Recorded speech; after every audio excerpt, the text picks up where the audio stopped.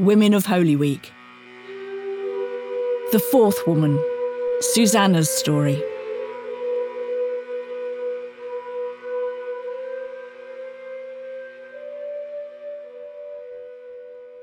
My name is Susannah. I grew up in Caesarea Maritima, right on the coast. Our villa looked out over the sea, its bluey-green light stretching as far as the eye could see. As a child, I had no idea how lucky I was. Our family had more than enough money. I had a mother and father who loved me. We lived in an elegant, spacious house. I had beautiful clothes. I wanted for nothing. On the day of my betrothal, my father gave me an alabaster jar. It was the most beautiful thing I had ever seen, white with ripples of a sandy colour that ran over its smooth surface. It was cool and heavy in my hand. My father put his hand affectionately on my cheek. Something precious for the most precious person I know. Open it on a special occasion, dear one. Not long afterwards, I went to live in my husband's equally elegant house in Tiberias, and very soon I learned how lucky I used to be. My husband Alexander was rich, very rich, a courtier of Herod Antipas. On the surface, he was charming. Underneath, he was nasty. Cruelty was a sport for him. He used to boast of his love of tormenting people. He would find their weak spot and press until they broke. There was a particular gleam that would shine in his eye then, as though the act of destruction thrilled him. Soon after, he would seek out a new victim and begin again. And so the special occasion for opening my father's precious gift never really came. On days when the spite and the cruelty had worn me down, I would hold its cool smoothness in my hand and remember the time when I had known myself to be loved and cherished. And then I would place it carefully back on the shelf, a memento of a life long gone. Eventually, as I knew it always would, my husband's cruel gaze landed on me. He was bored one day and was looking for a victim. I think he was probably bored of me too. Antipas had just divorced his first wife to marry his half-brother's wife, Herodias, so divorce was all the rage at court. He could just have cast me off, but that wasn't Alexander's style. My weak spot wasn't hard to find. My love for my home and my parents shone through me with every breath. And so he set about making sure that after he'd done with me, I could never go back. He started rumours, claiming that I was an adulteress 3 times, 4 times over. People love to believe the worst of someone. And in no time at all, my reputation was in tatters. Branded a sinner, I was cast into the street, unable to go home, lest I bring down shame on my father.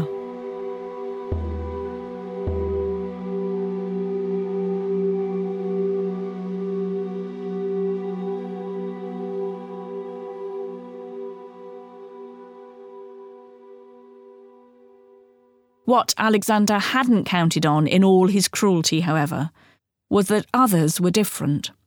My father couldn't receive me, a proclaimed sinner, back into his house, but he could still take care of me. He sent money via Joanna, the wife of Herod's steward, so I was comfortable. A famous, despised, but wealthy sinner. One day, Joanna and her friend Mary from Magdala came to find me. They had met a man, a rabbi, they said, and I had to meet him. I flinched.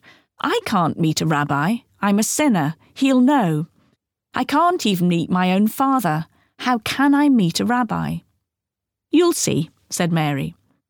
So I went with them, reluctantly, every nerve in my body ready to flee at the merest hint that I'd been recognised. Mary and Joanna, sensing this, kept a firm grip on my arms, almost carrying me there. When we reached the house where Jesus was, there was a group outside, priests and Levites and Pharisees muttering and gesticulating their outrage.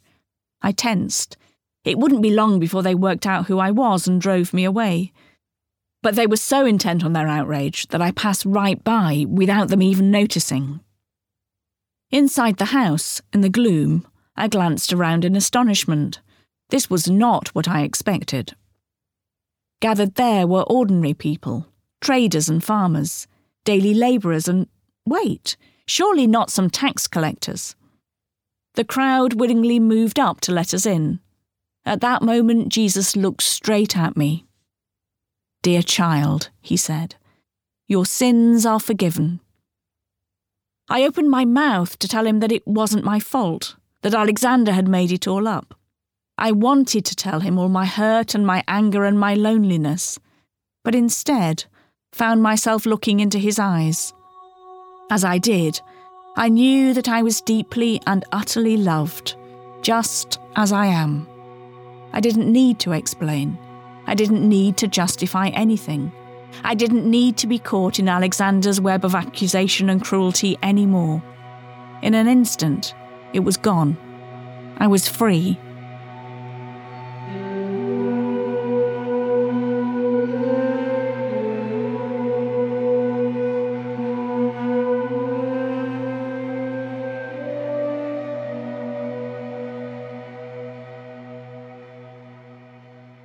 That day, I began following him, with the 12 and a number of others, Mary and Joanna included.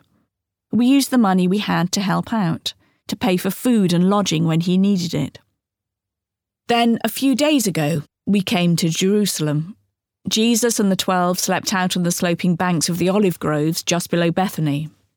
Mary and Joanna and a few other women, including Jesus' mother Mary, found rooms in the city. This morning, as I left my room, for some reason I felt in the bottom of my bag and pulled out my most precious possession, the alabaster jar. I stood there, looking at it for a few moments. Just then, 2 women came out of the next-door room, laughing as they went. I'd met them when we first arrived. One was called Sarah, and like us had come over from Jerusalem where she was staying for the festival. The other was Anna. Her face told a tragic tale of loss and grief and loneliness. But today, her eyes danced. She touched my hand, briefly and gently. "Love extravagantly, dear," she said, "with your whole heart and soul and mind and strength."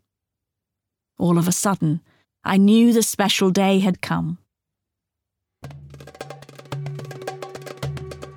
I ran up the hill to Bethany, arriving sweaty and out of breath.